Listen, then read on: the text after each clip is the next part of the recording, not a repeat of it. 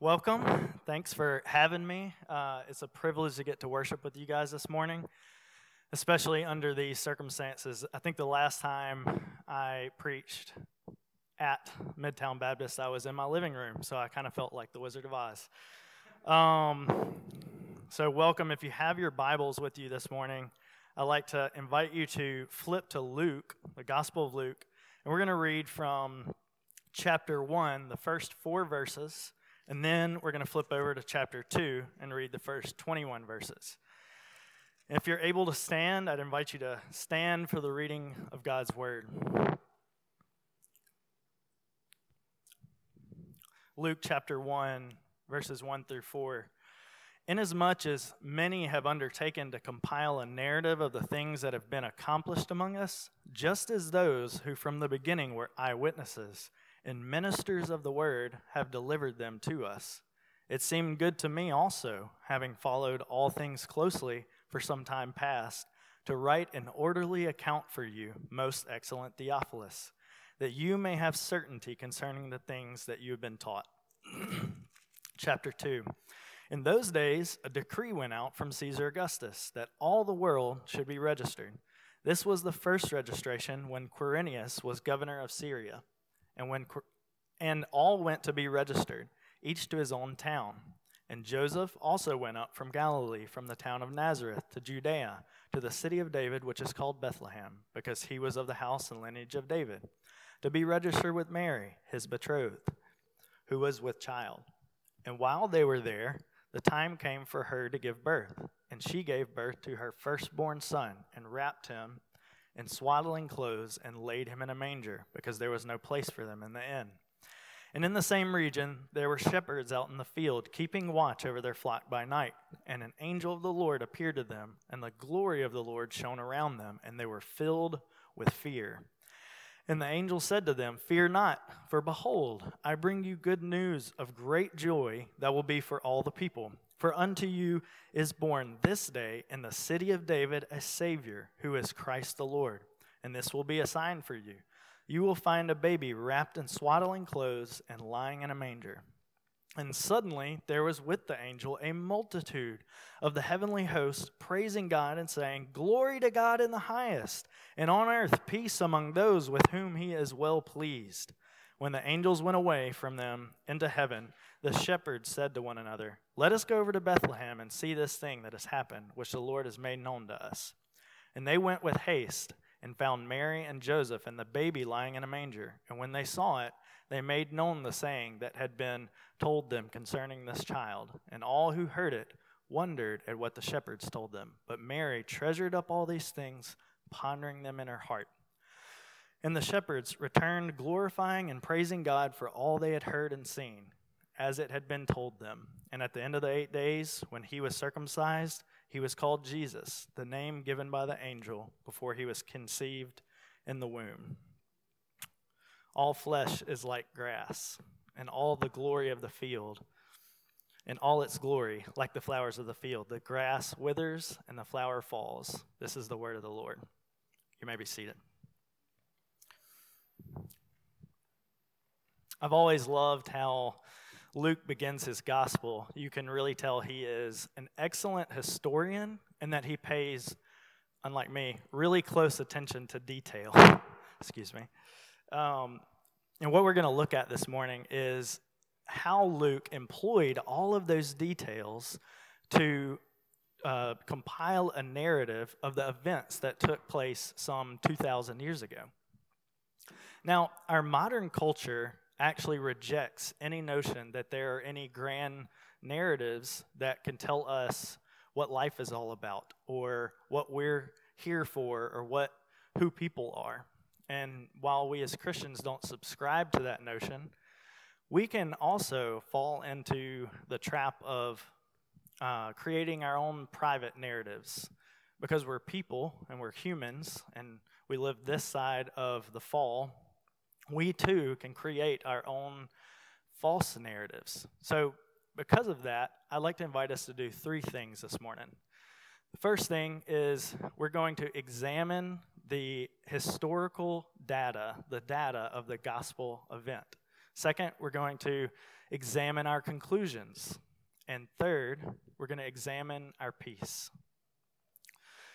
So, looking at Luke's account, in Luke chapter 2, he begins this chapter and begins his gospel and the narrative of how Jesus was born by showing us two noteworthy historical figures, Caesar Augustus and Quirinius, the governor of Syria. In typical Lucan style, he frames up his narrative by giving us these historical markers, or they're kind of like timestamps, to show us precisely when Jesus Christ would be born and was born. And in more specific, he gives us the exact time frame within Caesar Augustus' reign, which is during this decree that he issued during his reign for the entire Roman Empire to be counted for tax purposes. Now, if you know anything about the Caesars of Rome, Caesar Augustus was particularly noteworthy because he was the son of Julius Caesar's nephew. Not only that, he was also the Caesar that was responsible for the building of the Roman Forum, which is still in Rome today, if you've ever been there, albeit in rubble. Or if you've seen Gladiator, it's where the Senate met, and it's really close to the Colosseum. Caesar Augustus was also responsible for what's called the Roman peace, or the Pax Romana. He established the Roman peace, which was a general political stability in a rather turbulent time in history. So he was so noteworthy in his day that the Roman Senate in 27 BC gave him the title Augustus, which means majestic or holy. And again, he's so noteworthy that one of his contemporaries actually wrote an inscription of him, which is now in the British Museum. And if you're ever in London, you can go and see it yourself. And I want to read this inscription, and I'd ask you to pay close attention to how this inscription describes Augustus. It says, Augustus is the father of his divine homeland, Rome, inherited from his father, Zeus, and a savior of the common folk. His foresight not only fulfilled the entreaties of all people, but surpassed them, making peace for land and sea. And while cities bloom with order, harmony, and good seasons, the productivity of all things is good and at its prime. There are fond hopes for the future and goodwill, which is for all men, so that they ought to bear pleasing sacrifices and hymns. So in his day, Caesar Augustus wasn't just a historical noteworthy figure. He was lauded essentially as God.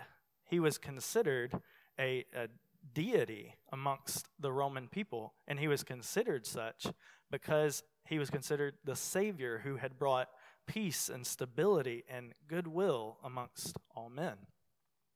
And Luke doesn't stop there. He gives us the specific time frame with Caesar Augustus' reign, and he also gives us another governor who is Quirinius, who is the governor of Syria, which was also over Palestine at that time. So if you notice, Luke has given us very specific historical timestamp markers so that we know exactly when Jesus would be born. I think it's worth noting that if you've ever stopped and thought about this, do we know the name of the prince in Cinderella? Do we know the name of Little Red Riding Hood's grandmother? No, we don't know those names because those are fairy tales. And different from fairy tales, Luke gives us precise names and locations and historical facts to tell us how his gospel came about. I think that's noteworthy. So if you're here this morning and you're anything like me and you're a Christian, and this is the gazillionth time that you've either heard this text preached or read aloud, maybe it's the familiarity of it all, or maybe it's the Charlie Brown Christmas album that starts playing when we hear this text, but it's easy to miss the details. It's easy to miss the historical details of when exactly Jesus was born. It's easy to miss the details of when the pre-existing second person of the Trinity became incarnate. So for that reason, I would actually like us to invite us to do something this morning. I'd invite us to examine the gospel data, examine the historical evidence, the data of the historical gospel. I would like to invite us to examine that data for ourselves because this marks the beginning of the gospel event in which the author of the play, the playwright, so to speak, stepped onto the stage himself, showed himself to be the leading role, and stepped into our reality so he could do what we couldn't do. Now, if you're not a Christian and you're here this morning, or if you happen to be listening online, I'd also like to invite you to do the same thing. I'd like to invite you to examine Luke's account, examine the gospel data, because it's noteworthy that Luke spends the first 4 verses of his gospel explaining that he gathered actual eyewitness testimony to explain his narrative of the gospel events. And if you think about it, that's a pretty big deal. He was writing these gospel facts down during the time not only of eyewitness testimonies, but also during the time that other people lived who were there and who would have seen all of these things happen, who could have easily debunked Luke's account, who could have said, no, I was there, it didn't happen like that. But they didn't, not even down to the detail. So let's look at some of the other details here. So we have this pagan emperor, this Roman emperor, 2,500 miles away from Israel, and he issues this decree, and he gets the entire empire moving. All of these, people going to their hometowns to be counted for tax purposes. And amongst all of those people is one little couple, Joseph and Mary. Now, we all know the story that they had to essentially get all of their stuff, and I'm assuming schlep all the way from Nazareth to Bethlehem. And that's a big deal because that's a 70-mile journey. And Mary, as you can remember, was pregnant. That must have been uncomfortable. But what's really interesting about that is Mary actually didn't have to come. She wasn't from Bethlehem. History shows that she didn't own, her family didn't own property there. And she wasn't even actually married yet to Joseph. So what would possess a woman to get on a donkey and go up the craggy, uphill terrain from Nazareth to Bethlehem? Well, some commentators have said that Mary actually went because there was so much social pressure, because during that time it was much bigger of a deal for someone to be pregnant and not married than it is today. So the social pressure she was under to even go to the market to get some fish and some vegetables for the day must have been incredible. She must have been so ashamed to even go out in public. So under this social pressure, under this duress, she preferred to go with her fiancé or her betrothed all the way to his hometown rather than stay in Nazareth. So here are the facts. We have the facts here. We have Caesar Augustus, big-time Roman Caesar, issues a decree. Then you have one couple who is pregnant and travels from Nazareth all the way to Bethlehem. They get to Bethlehem, they have a baby. Those are the facts. But we're not just concerned with the facts this morning. We're actually concerned with the conclusions that we draw about those facts. Because after all, that's how we live our lives. We look at the facts around us as best as we can ascertain them, and then we draw conclusions.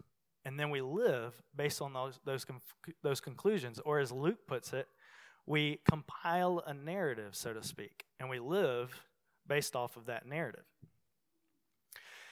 Now, if you've lived for any amount of time on this planet, you know that that's not always that easy. Because either we fail to actually gather the facts correctly as they are, or we have the facts and we still draw wrong conclusions. If you're human, you can nod your head. That happens. And I think Sherlock Holmes actually puts it the best. He says, "It is a capital mistake to theorize before one has data. Insensibly, one begins to twist facts to suit theories instead of theories to suit facts."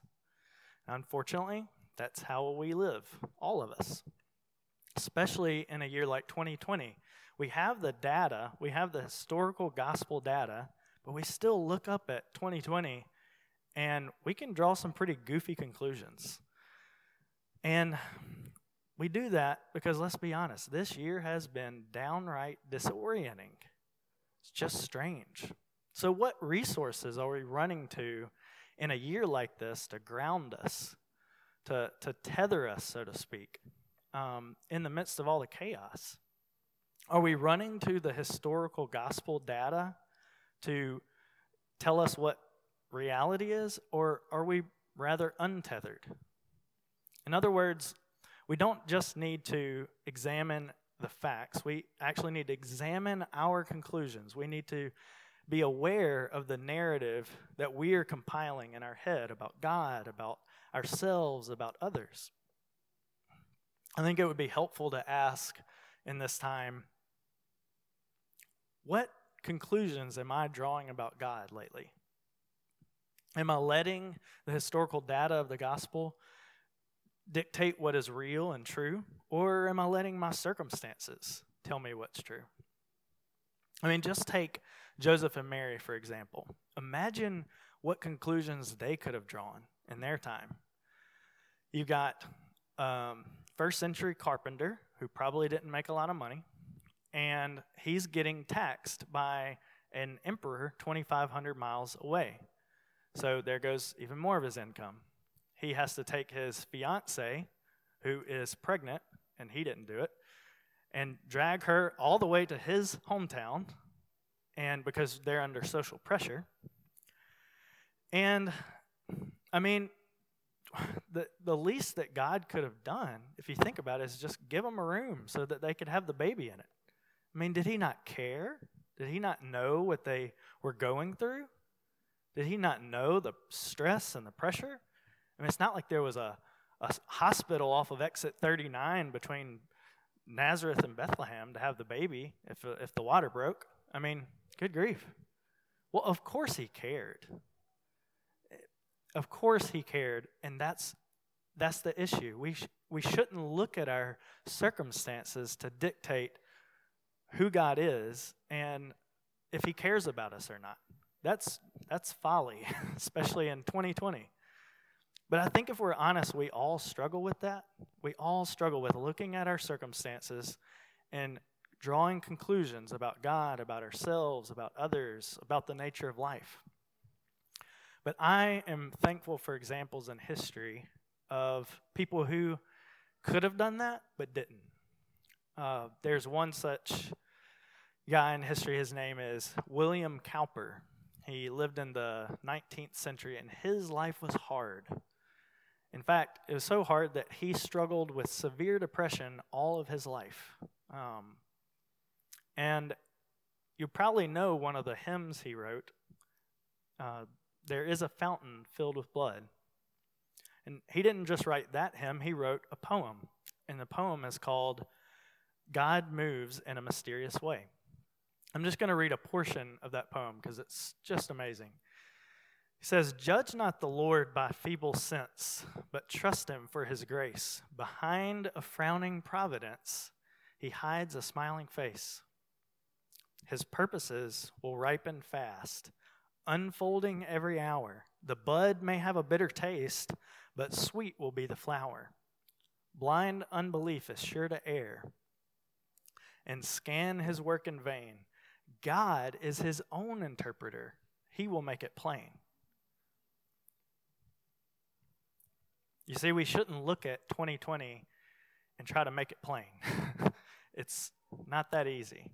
And we shouldn't look at our circumstances to try to tell us who God is or what he's up to, because he's always up to millions of things, and every single detail of our lives, every single decision by ourselves or other people, for good or for ill, he is working every single circumstance out for his purposes.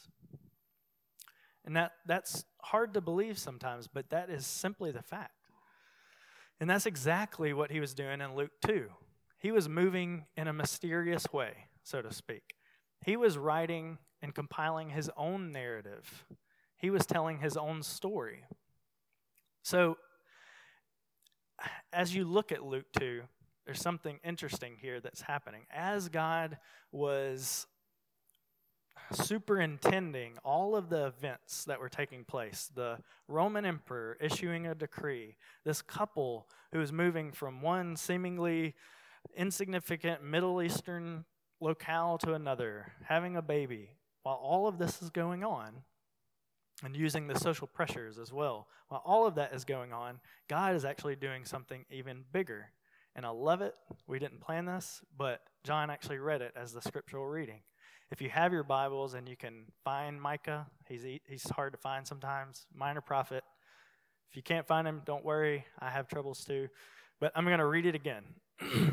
Starting from verse 2, he says, "But you, O Bethlehem, Ephrathah," or I think the CSB says, "Ephraim, who are too little to be among the clans of Judah. From you shall come forth for me one who's to be ruler in Israel, whose coming forth is from of old, from ancient days. Therefore he shall give them up until the time when she who is in labor has given birth. Then the rest of his brothers shall return to the people of Israel, and he shall stand and shepherd his flock in the strength of the Lord, in the majesty of the name of the Lord his God, and they shall dwell secure. For now he shall be great to the ends of the earth, for he shall be their peace." You see what Micah is saying? He's not just saying that God was simply superintending all the details of the lives of the people in Luke's account. God was actually bringing about words that he had Micah write down a prophecy 700 years before that, some 700 years, to give the precise birth date of Jesus Christ. He was bringing about his purposes. He was compiling his own narrative. He was being his own interpreter. He was making it plain. You see, Luke probably only arrived at this conclusion much later, probably while he was writing down these events. And the Holy Spirit helped him understand exactly what we just said. He was writing a narrative that was much bigger. The gospel narrative, the historical gospel narrative that gives color and meaning to all of our small little narratives, even in a year like 2020. And he was doing it in the most paradoxical of ways, the most mysterious of ways. Look back at Luke chapter 2 with me in verse 8. You can see that the first people that these angels show up to are shepherds. And if you remember what we just read in Micah, it says that Jesus, the Messiah, would shepherd his flock in the strength of the Lord. And so it's interesting that Micah talks about this Messiah shepherding the flock in the strength of the Lord, and then the first people to hear about the gospel are shepherds. Now, you probably heard, and it is noteworthy, that shepherds they're the lowest rung in society. They were kind of stinky. They slept outside. They weren't well liked. They were thought of as thieves a lot of times. They were ceremonially unclean. And while all of those things are noteworthy, I think there's actually something a little bit more going on here. And if you think about it, I think Luke, what he's drawing our attention to, or could be drawing our attention to, is the fact that all of the shepherds, all of the leaders, all of the kings, all of the priests in the Old Testament in Israel's history had failed to shepherd God's flock. If you look at Ezekiel 34, read it on, for your own account. Read it at home for yourself. I'll just give us a little paraphrase of the first section. It's extremely convicting and encouraging, the second half at least. But it talks about the shepherds of Israel and how they failed to shepherd God's flock. And it says that instead of feeding God's flock, they were actually getting fat and hoarding the food or God's word for themselves. Instead of healing the sick or taking care of the sick, they were inflicting further wounds. They were abusing God's people. Instead of shepherding God's flock in his love, they were exalting themselves and lording power and position over the people for their own sake. You see, what were they doing? They were essentially trying to garner their own security for their own selves. They were doing it on their own terms at the expense of God's people. And if you think about it, they're really not all that different than Caesar Augustus. They were trying to amass their own public acclaim at the expense of other people. They were seeking their security, and that security and that peace came at a cost. And if you think about it even further, we're not all that different either, are we? We all seek our security. We all seek peace in our life. We crave that peace, and we often do it on our own terms, almost always do it on our own terms and at the expense of other people. That brings us to our last point. Not only are we looking to examine the gospel data, not only are we looking to examine the conclusions that we arrive at based on or not based on that data, but we're also wanting to examine our peace. So what do I mean by that? What does that look like? Well, just look at 2020. I don't think anybody would describe the year 2020 as peaceful. Safe and secure are not the words we think of when we think about this year. We've had global pandemic, economic insecurity, social, political upheaval worldwide. We've had murders on the rise, divorce on the rise, mental health issues on the rise. It's not been peaceful. It's been a lot like Genesis 1, verse 2. Chaotic, formless, void, dangerous. So the question is, what do we do in times like this? How do we respond? What's our security look like? What's our peace look like? And I think C.S. Lewis illustrates it perfectly. He said that if you open the cellar door slowly and the light spills into the dark, gloomy cellar floor, then the rats have time to kind of scurry away before you see them. But if you fling the cellar door open all of a sudden, then the light strikes these rats and they expose them, and you'll see them scurrying away. Now, I think that 2020 has essentially done that to us. It has exposed our security. It's exposed what we put our security in. And what it's also exposed is that we're not all that different than the shepherds of Israel or Caesar Augustus. We look for our peace, we look for our security on our own terms, and often at the expense of others. We try to control our circumstances. We try to control the people around us, and we try to get them to submit to and to deliver to us our own personal idea of peace and security. In a sense, we're all little Caesar Augustuses. Or is it Augusti? I could never. Now, the culture around us might hear this and say, hold on just a second. I'm not that bad. And they come by that worldview honestly because they have been told that if you essentially if each of us essentially looks out for his or her own self-interest, because mankind is essentially good by nature, then we will all bring about a mutually benefiting society. That's kind of what our modern culture believes. If we look out for number one, then we will make everything okay around us. But my question is have you looked at the data? If you look at human history, do you ever see that as the case? Has any society, has any individual ever looked for his own personal interest, being good by nature, and brought about mutual benefit for a whole community? Has that ever happened? You can almost hear Kevin in Home Alone say, I don't think so. But if we examine the data, I think that if we're really honest, we'll see that we really are a lot like Caesar Augustus. While we may not be a Roman emperor or super rich or super famous or thought of as majestic or holy, while we can bring about some semblance of order and peace in our world, we end up doing it for our own glory. We end up doing it, and when we do that, we end up making us the God of our own lives because we dictate how we get our peace and our security. And when we do that, what we're essentially doing at the end of the day is we are declaring war on God's glory.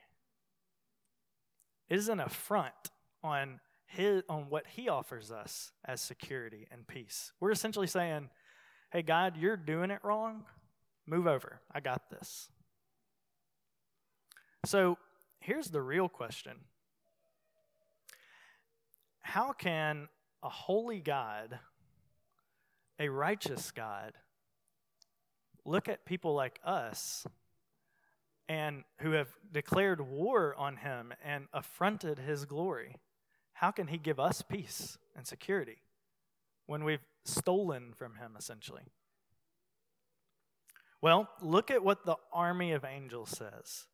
They say, glory to God in the highest. And then they say, and on earth, peace among those with whom he is well pleased. So what are they saying? Well, different from Caesar Augustus, who only brought about a not enduring peace in his time and his world, God is proclaiming that there was one who came to bring enduring peace, one who was born of a virgin.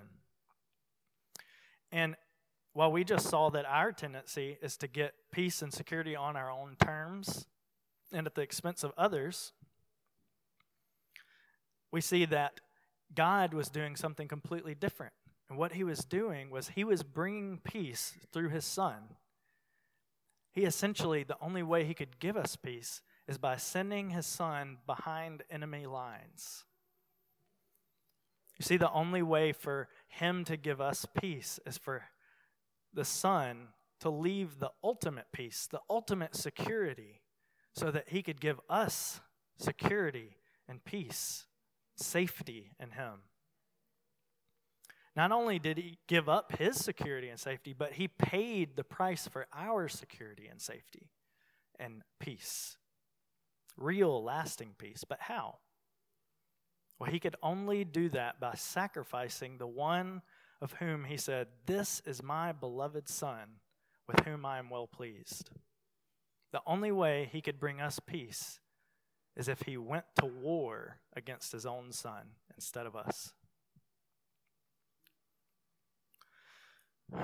You see, Jesus paid the price for our peace, and he did it in a very mysterious way. You remember the shepherds who were tending the flock outside of Bethlehem? Well, they weren't just shepherding any old flock. They were shepherding the flock that would be used for the temple sacrifices. And I think what Luke is showing us, and therefore what God is showing us in his narrative, is that he was sending the good shepherd who would lay his life down for his own sheep to become the sacrificial lamb to be slaughtered for us so that we might have peace. And that's what happened 2,000 years ago. God the Son, the pre-existing God the Son, became a baby. He grew up, and he did always what pleased his Father. He never sought peace and security on his own terms. He always submitted to God's idea of peace and security. He always completely submitted to his Father, and it cost him everything. Like the prophet Isaiah said, because it pleased the Lord to crush him, now we can be found pleasing in God's sight. So if that weren't enough, there's more to this story, and that is what we should do with this now that we have heard the gospel and the conclusions about it. What should we do with all of this? Well, I'd like to leave us with two things. I think what we should do is we should do what Mary did, and then we should do as a consequence what the shepherds did. Quickly, if you look at verses 18 and 19 of chapter 2, it says that essentially, before then, it says that the shepherds, upon hearing this from the angels, they made a beeline to Bethlehem, and they went and told Mary and Joseph what happened.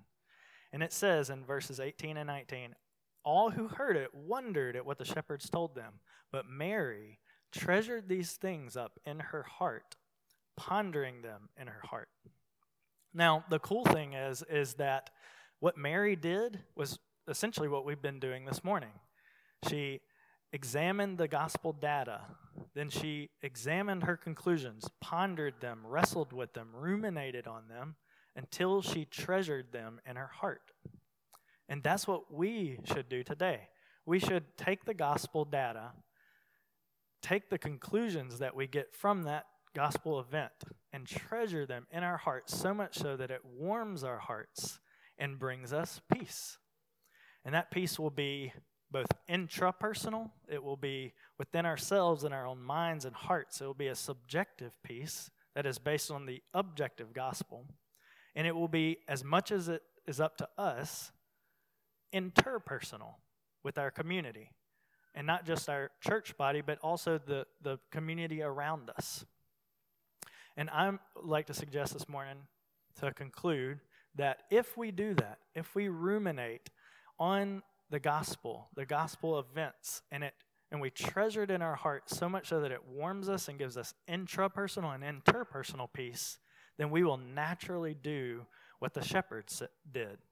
We will make it known. We'll make it known to others. We'll make it known to our community. We will preach the gospel. We will proclaim the gospel in word and in deed, and it will be evident. And it will be evident because we won't have to go and get our peace and our security from our circumstances or from the other people around us on our own terms and at their expense. So I pray this morning that we would make it known as these shepherds did, and that we would ponder these things in our hearts as Mary did. And in making it known, that we would join the triumph of the skies, and with the angelic host proclaim, Christ is born in Bethlehem. Let's pray. Lord Jesus, we praise you for stepping into history in such intentional ways, for leaving us with an account that is factual, that we can go back to in history, for giving that data to us so that we can draw right conclusions about you, about ourselves, and about others, and that we can ruminate on those facts until we get peace, true, lasting, enduring peace in our hearts and in our communities. And I pray, Lord, that when we do that, we would make your name known. And I pray these things in Jesus' name. Amen.